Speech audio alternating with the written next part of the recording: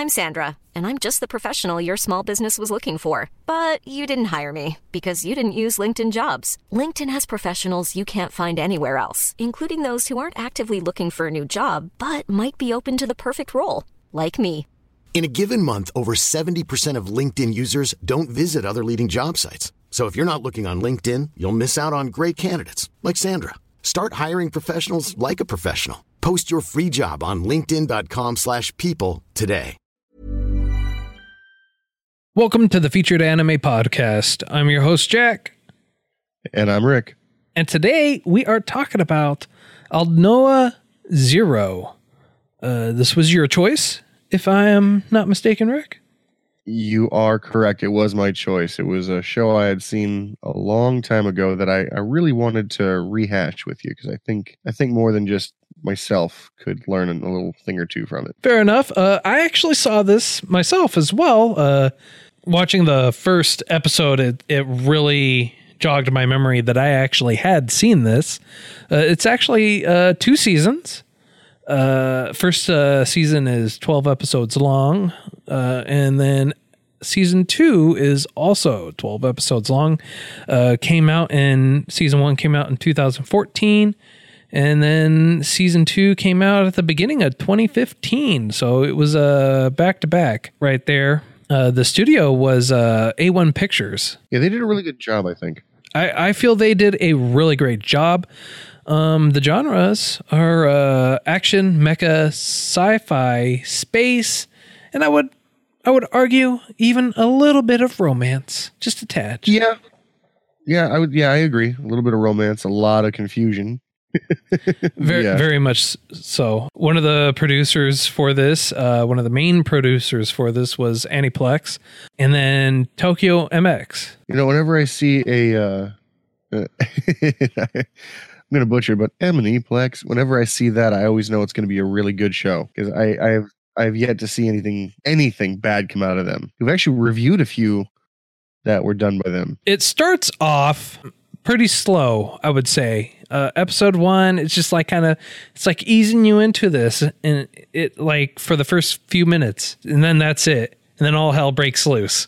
It's like, all right, cool. This is going to be like one of those, kind of mellow, let's saunter around type of shows. And it was definitely not one of those. Not in the least. No. In the first few minutes, you meet the 3 main characters. You meet Asilium, which is the princess, and she's from Mars, which they don't call it Mars anymore. They call it Vers. Inaho. He's another main character. He is very emotionally dampened. You'd say dampened, I say devoid because he doesn't get mad. He doesn't. It's not one of those things where I get mad. I don't get mad. I get even. No, he just doesn't He's a very good soldier, but I think that's a result of his surroundings because he's not much of anything. Well, I mean, if that was the case, all the other people there would also turn out the same way. I would say it's more along the lines because he has a mental disability, although I wouldn't call it that. I mean, he functions on a super high intellectual level, beyond what I would ever be able to function at. That's for sure. Well, that's why I don't think it was. I think he's a product of his, I guess, not upbringing, but his surroundings. Because I don't think he's very null. Null, I guess, this would be a good way to put it. All right. Yeah. I got nothing beyond that, unfortunately. Okay. He's very quiet, very, very focused. If you're his target, unfortunately, you're not going to survive too long. Yeah. And then you have the third main character, Slain. Yeah. Don't they have nicknames for each other? Because they're not friends. They're obviously enemies. Yeah. So Slain calls Inaho Orange because his mech is orange, and it's an orange one because he's training. It's a training mech. It's lighter in movement, doesn't have as much armor, but for what Inaho prefers, it works to his advantage. He's able to maneuver and move the way he needs to move, and he's able to utilize those advantages greatly. Slain, he's called Bat because when Inaho meets Slain, he's flying a ship or a plane that I guess you could kind of say resembles a bat. It's black, but that's about it. But, whatever. What do I know? Well, I think it's kind of cool that they decided to name each other after their given mechs, if you will. You know what I mean? They never really see each other face to face for the first 2/3 of the first season. Yeah, they don't recognize each other by their person. They recognize each other by I thought this was kind of cool, by their abilities. Well, Inaho never knew of Slain. Slain knew of him, but didn't know who it was. But he knew him by the color of his mech and the fact that an orange mech defeated one of the Martians' great, powerful mechs that are supposed to be, unbeatable. Like you can't defeat him. And this kid in a training mech just defeats him. He finds a way to defeat him and defeats him. Destroys for no apparent reason. Oh, what do you mean for no apparent reason? Well, I know that sounds kind of callous, but what I mean by no apparent reason is it was their first encounter. By everybody's standard, there's no way that he should have won. He should have been just destroyed beyond recognition. And for some reason, he just has like the Wonder Mech. Yeah. Yeah, well, that and the super abilities.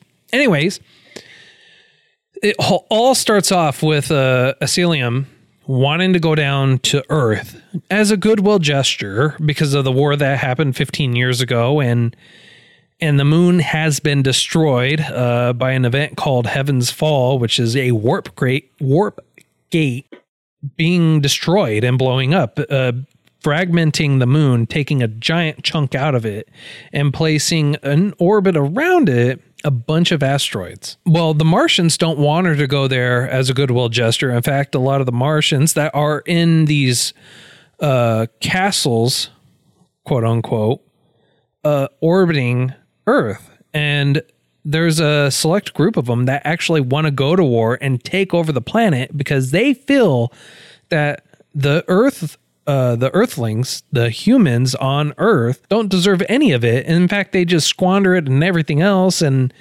that it's the Martians or the Vers, their right to come and take it, even though they came from there, and they even know that they came from there. It's not thousands of years or anything like that. I would say it's really close to like a class system where the Martians are what they consider to be royalty or upper class because they're able to manipulate specific ships. Well, it's like not because they're able to. They're given the ability to. Thanks to the Elysia family, Elysium's grandfather, who went there, found this ancient civilization from millennia ago, was endowed with this power known as Aldnoah, which is the name of the anime, Aldnoah, and he's able to impart the ability to activate it to other individuals who he deems worthy. And same thing with the others of his lineage. So his son, who you find out was killed in Heaven's Fall, and his granddaughter or granddaughters are able to, and they're able through a kiss. Now, you don't know, this is the weird thing, right? For the daughters, for them to pass on, or the way they showed them passing on the ability for someone to be able to activate the Aldnoah drives or equipment is special engines, right? Is by kissing or a variation of that. All right. Since a majority of them are guys, was Grandpa, going up and just like kissing a bunch of random dudes? It's like, I feel like you're worthy. Here, give me a kiss. Kinda. No, I didn't really see it as just the act of kissing so much. It was, sharing DNA of a sort, which doesn't necessarily make it much better. But it was essentially the way I understood it was my DNA is the key. And well, it's not even that, because in the second season, they said they tried using some of the princess's DNA to activate the drive, and it never worked. That's right. So it's not a DNA thing. It has to be given. Well, that makes things a little bit more complicated, doesn't it? Yeah. Just a bit. Just a bit. just a tad. Just a tad. So the sect of Martians try to assassinate the princess, and you find out she really wasn't assassinated. In fact, they failed, and since she had never been to Earth before, the gravity, the real gravity, actually made her feel a little sick. So they had a double in her place take over, and the double, got killed. I bet you that she feels horrible, the real princess. Oh, she does. In more ways than one. But the Martians who planned to assassinate her used this as an excuse to invade Earth and to just take it over because they feel like it's their duty. Now, not all of them. They say they're the 37 orbital night clans, and not all of them land on Earth. But they do land there, and there is a United Earth Federation forces, and they are all around the world, and the Orbital Knights land all over the world. And when they land, it's with the force of, I don't know what, 10, a couple of 10 nukes? Bombs, I'd say. Yeah. Like it's bad. They destroy the area they're around, and it's essentially a land grab. Because whatever land they're a part of, they claim as their own. So it's more greed than anything else that drives them at this point. And it's sad, but it's how greedy military minds think. That's it. And Slane, his whole connection to this all is he's actually from Earth. Yep, and he's considered filthy because his father was from Earth. Yeah, and because he is also from Earth. Yeah. And so he's treated as a slave. Well, in a manner of speaking, he's treated as lower than human. That's for sure. But he's still allowed to dress nice and afforded all these luxuries and everything else still. So I wouldn't say less than human. I would just say he's not treated fantastic. I don't know if I could handle being treated the way that he's been treated. Yeah. Let's put it that way, because my pride would let me do some really stupid things. Yeah, and then you'd be killed. So that would end that pretty quick. I'm just saying. Yeah. I mean, it makes sense why he's still alive, because yeah. Any strong-willed person is nixed. Every mech on the Mars side, and the reason why they're thought to be indestructible or superior in every way is because they are pretty superior in every way. But each one of them have their own special, unique ability. Yeah. And you don't really know it until it's released. Yeah. Because they're kind of secretive about it. They always allude to I could do this, I could do that, but they don't until the cards are on the table. You don't actually know. So it's kind of cool. But I would say it's a Verse specific kind of thing. You know what I mean? Yeah.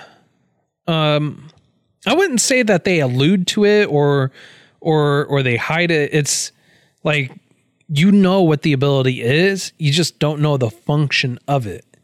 It's like, okay, he can shoot laser beams and it can be straight and it'll destroy anything within one shot. Not a problem. We know what his ability is. This guy over here, his ability is a blade. I don't care if you figure it out. You ain't going to be able to stop it. This guy over here, storms, electricity. This one over here, invisibility. This one over here, he's able to multiply himself or this and that. Yeah. But how are you going to fight that in your head with training equipment? Very effectively if you are in a hoe. Yeah. All right. I think it's subject to being him.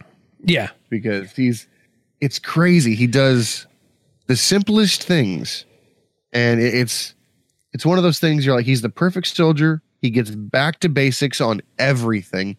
He's able to find innovative ways to deal with unique individuals, let's call them.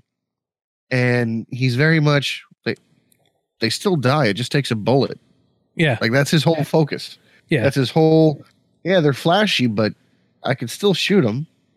Right? Oh, yeah. And so what's interesting is Selene actually finds out that Elysium is not dead and she's actually alive by, I want to say, the end of the 3rd episode. Yeah. Yeah. And so he doesn't know who to trust because the guy he was with says that she must be killed. Otherwise, all of me and my counterparts will be branded traitors. So he doesn't know, because Selene loves the princess. He everything he does for her.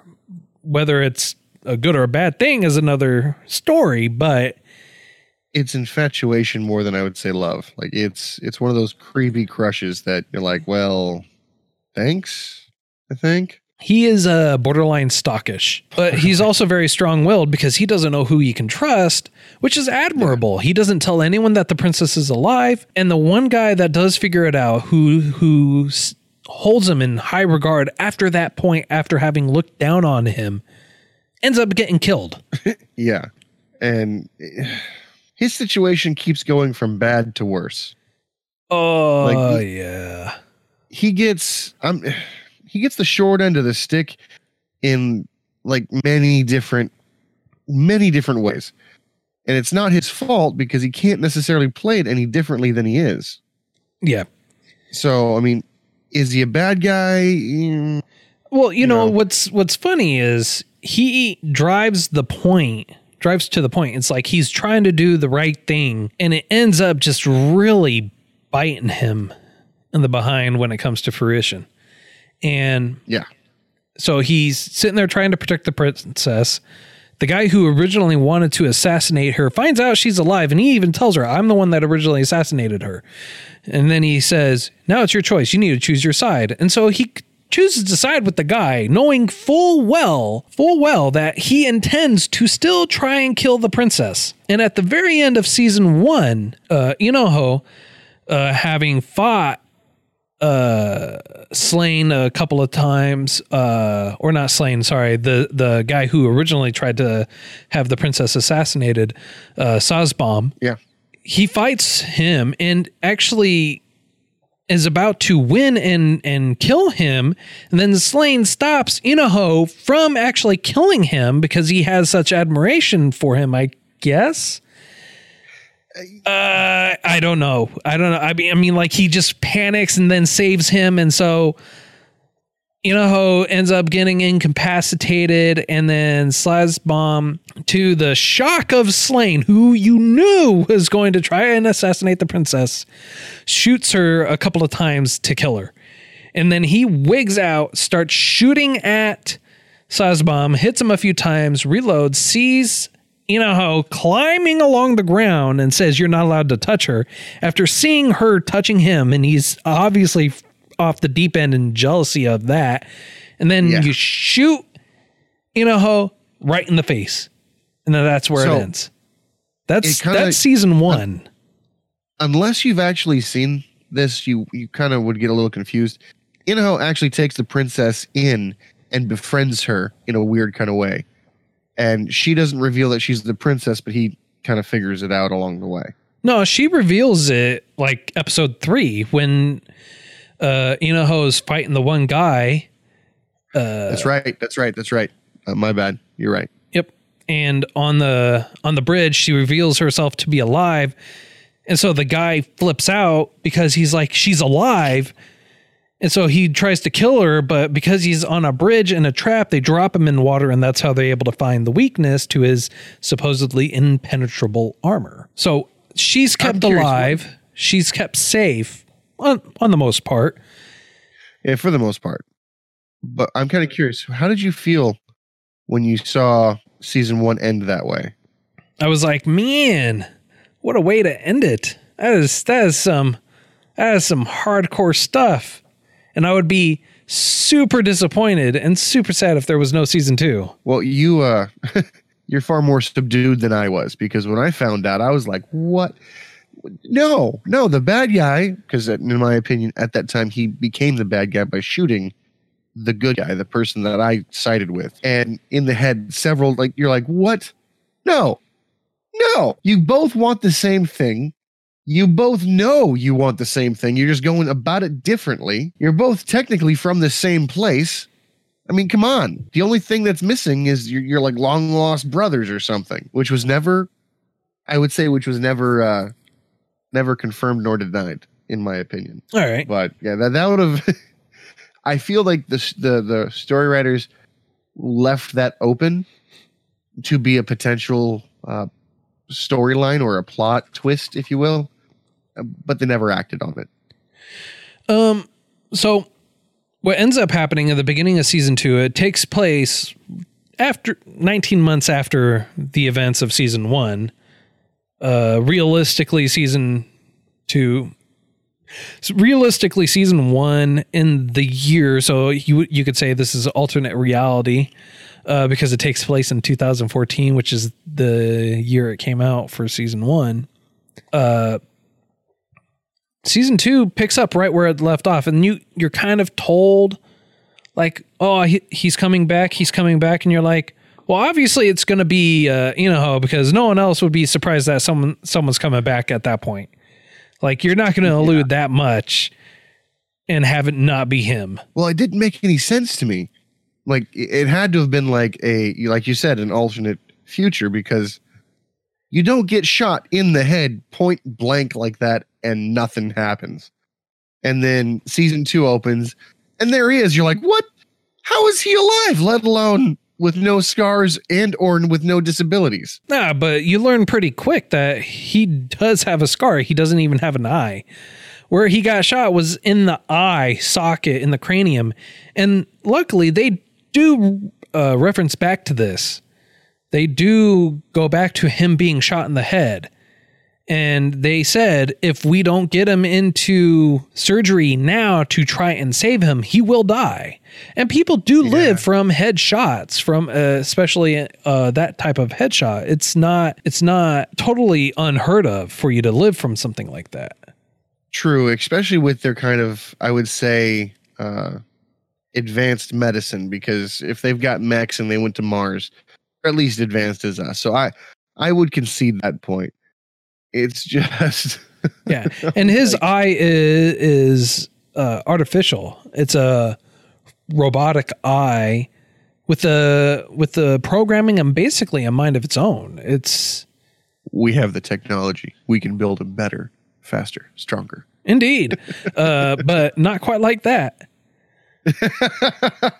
Oh yeah, that's true. But yeah, no, it's just, and then what was kind of cool for me is his personality didn't change much. It did change, just not, I would say, became more hardened than anything else. Yeah.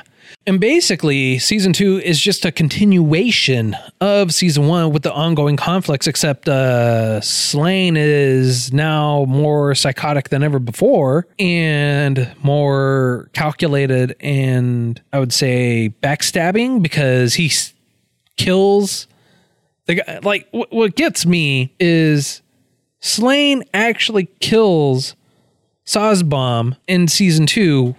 Like, why would you save the guy just to kill him later on? I mean, like, he had no idea, had no reason to believe that Sazbom would make him a son, which he does. You find out pretty early on. He decides he wants to make him his son because a couple of the other counts are talking trash, saying he's Turian scum and this and that, and Sazbom sees the value in him, and so to end them from further damaging him or his own name, he says he makes Slane his son. See, I think he did that more for political reasons than anything else, because everyone knows that this scum, for lack of a better term, saved the princess. Whether it's true or not, that's what everyone knows. Well, not everyone knows that. Some people are like wishy-washy on one way or the other. They never specify that in any way.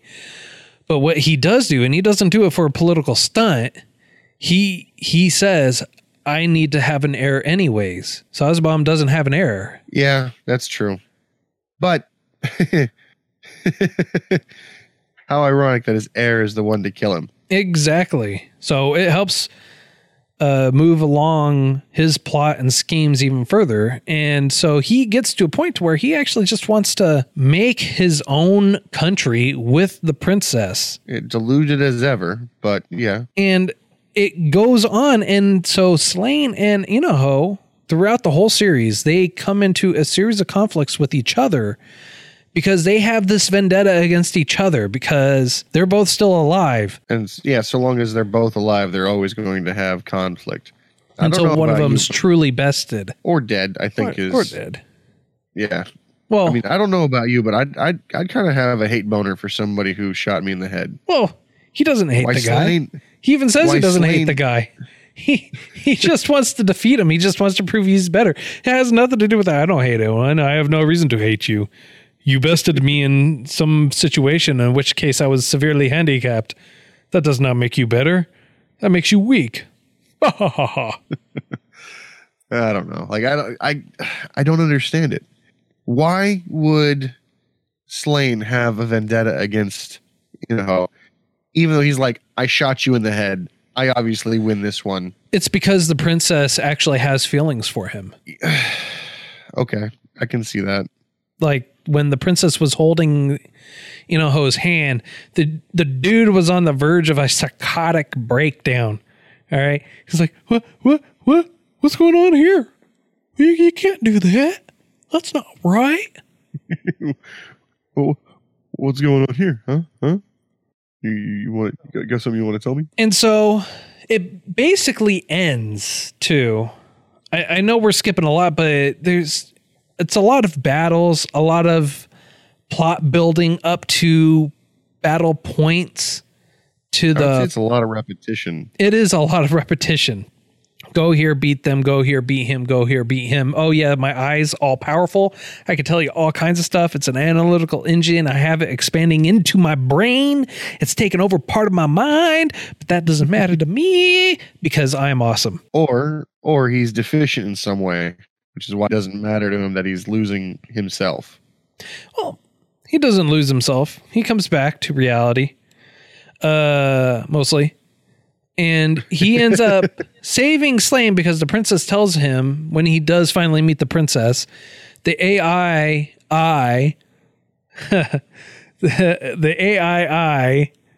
go figure, has a conversation with the princess, and the princess actually tells the eyeball that she wants Inaho to save Slain. And so at the end, when they're fighting and they're battling each other, that's exactly what he does. He defeats Slain, and then he saves Slain, and just to have Slain be in prison at the very end for the rest of his natural life. Yeah, because that makes more sense. More sense than you could ever possibly imagine. I mean, I'm not going to lie. The prison scene was very reminiscent of X-Men when Professor Xavier goes to see Magneto in the prison at the end of the first X-Men. It's like, Yeah, he's like, I'll save you. Just want to throw that out there. I think that you are worth saving. But you're going to spend the rest of your life in jail. I want to throw that out there. We cool? We cool. Okay, cool. Cool. Yeah, well, actually, he even tells Inaho, he's like, yeah, I didn't want to save you. I saved you because the princess wanted me to save you. So that's got to hurt your pride just a little. At that point, the dude starts bawling, and it's like, yeah, there's nothing more to be said. Oh, and you see Inaho doesn't have that eye anymore. He has a patch. He goes, I don't need it anymore. So I beat you. I'm good. Yeah, exactly. Do you think there's somewhere else they could go with this or no? I would say no. Is there somewhere else they should go with this? I guess would be a better, more reasonable question. I don't know. I would be scared to think. I know that there are rumors of a season 3 for it, but makes me wonder where it's going to go. See, I always thought that Inaho should end up with the princess and they'd be able to create a peace. And I thought that's where things were going to go. And then when Slain shot him in the end of season 1, I thought, well, okay, Slane's going to go back a hero, marry the princess, and make things better for everybody. And that absolutely did not happen. Yeah, not in the least. Like, whoever did this was obviously out to defy rationale. So, and they did. I mean, they ended it.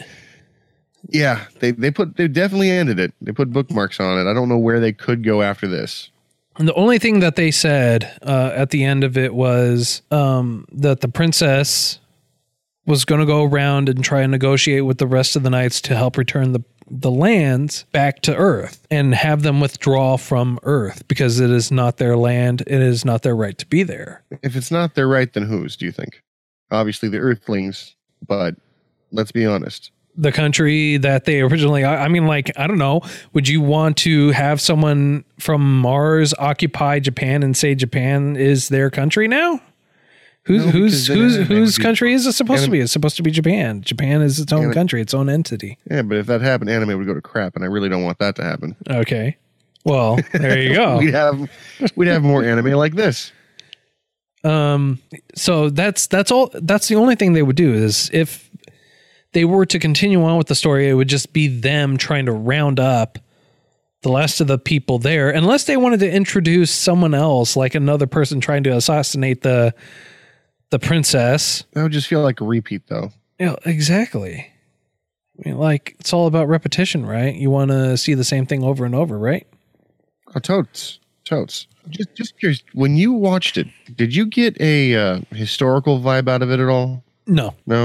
Because for some reason I had like real strong feelings of like they're trying to recreate what happened in just the shot that was heard around the world for World War II. Well, I mean, like, technically they did say it was World War II for them, so cool. Yeah, I guess it makes sense for accuracy. Yeah, but whatever. Whatevs. So, what's your score for this wonderful work of art? My score is going to be 4.7. Really? Yes. Why? Gave it solid ending. Give it a closure. It had good story. The animation was great all the way through it. I enjoyed it. It gave me when it tried to do something outlandish, they didn't make it seem unrealistic. They explained how or why this was able to happen, which I liked. Why did this happen this way?